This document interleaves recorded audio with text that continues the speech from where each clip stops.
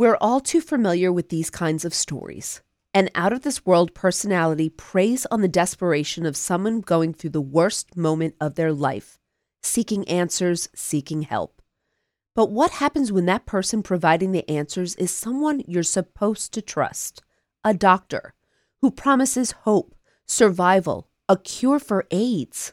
Wouldn't you do anything he said to save yourself? From Wondery comes the newest season of the renowned podcast Dr. Death, the newest season titled Bad Magic. And this isn't just some doctor, it's a famous one. A man with prominent celebrity endorsements, a credible biotech business, a big reputation, and yes, a quirky fascination with magic. Don't miss this season, a story of deceit, narcissism, humanity, and murder. I'm about to play a clip from Dr. Death, Bad Magic. Follow Dr. Death, Bad Magic on the Wondery app or wherever you get your podcasts.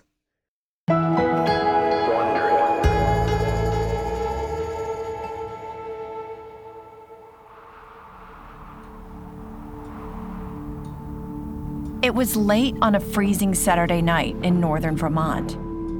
Greg Davis was in his bedroom with his wife, Melissa, when they heard someone outside.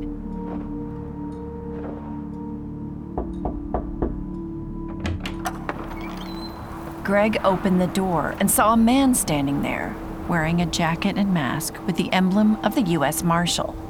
He was holding a rifle. Behind him in the driveway was a white Ford Explorer with emergency lights flashing in its dash.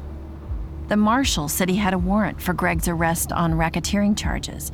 He'd been instructed to take him into custody and transport him to Virginia. Greg couldn't have known what this was all about. He was working in waste management. His friends and family knew him as a father of 6, a businessman, and a devout Christian. He went to his bedroom and told his pregnant wife what was happening, then packed a bag of clothes and walked out. Davis's 12-year-old son watched from the upstairs window as the car pulled away. It was the last time he saw his father alive.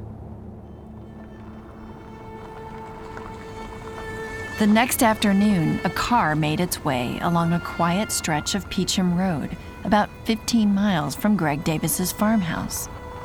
It was another brutally cold day, barely cracking 10 degrees.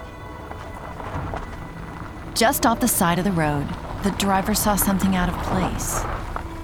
It was a shape jutting out of the snowbank. There on the ground, partially covered by snow, was a man's body. His wrists were shackled, .22 caliber bullet wounds in his head and torso with bullet casings speckling the snowbank. Greg Davis was dead. How had all this happened? Prosecutors would later claim it all traced back to a man whose life had long been cloaked in mystery and who was nowhere near Vermont that night. Well, good afternoon, everyone. It is truly my great pleasure to welcome Enochian Biosciences. Less than a year after Greg Davis's body was found in the Vermont snow, the CEO of an emerging biotech company stood at a sleek white lectern in Times Square. The very first time I met René Sidlev, our chairman, he told me we'll be a NASDAQ-listed company. Enochian Biosciences now traded alongside tech giants like Apple and Microsoft. But the CEO wasn't taking the credit. The success of the company was largely thanks to a man who was standing just off stage. The man with the ideas that drove Enochian Biosciences to its $600 million valuation. A man with short dyed blonde hair, stubble, and an impish smile.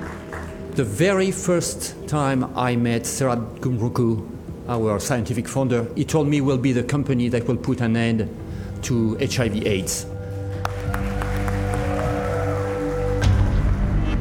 Dr. Serhat Gumrukcu.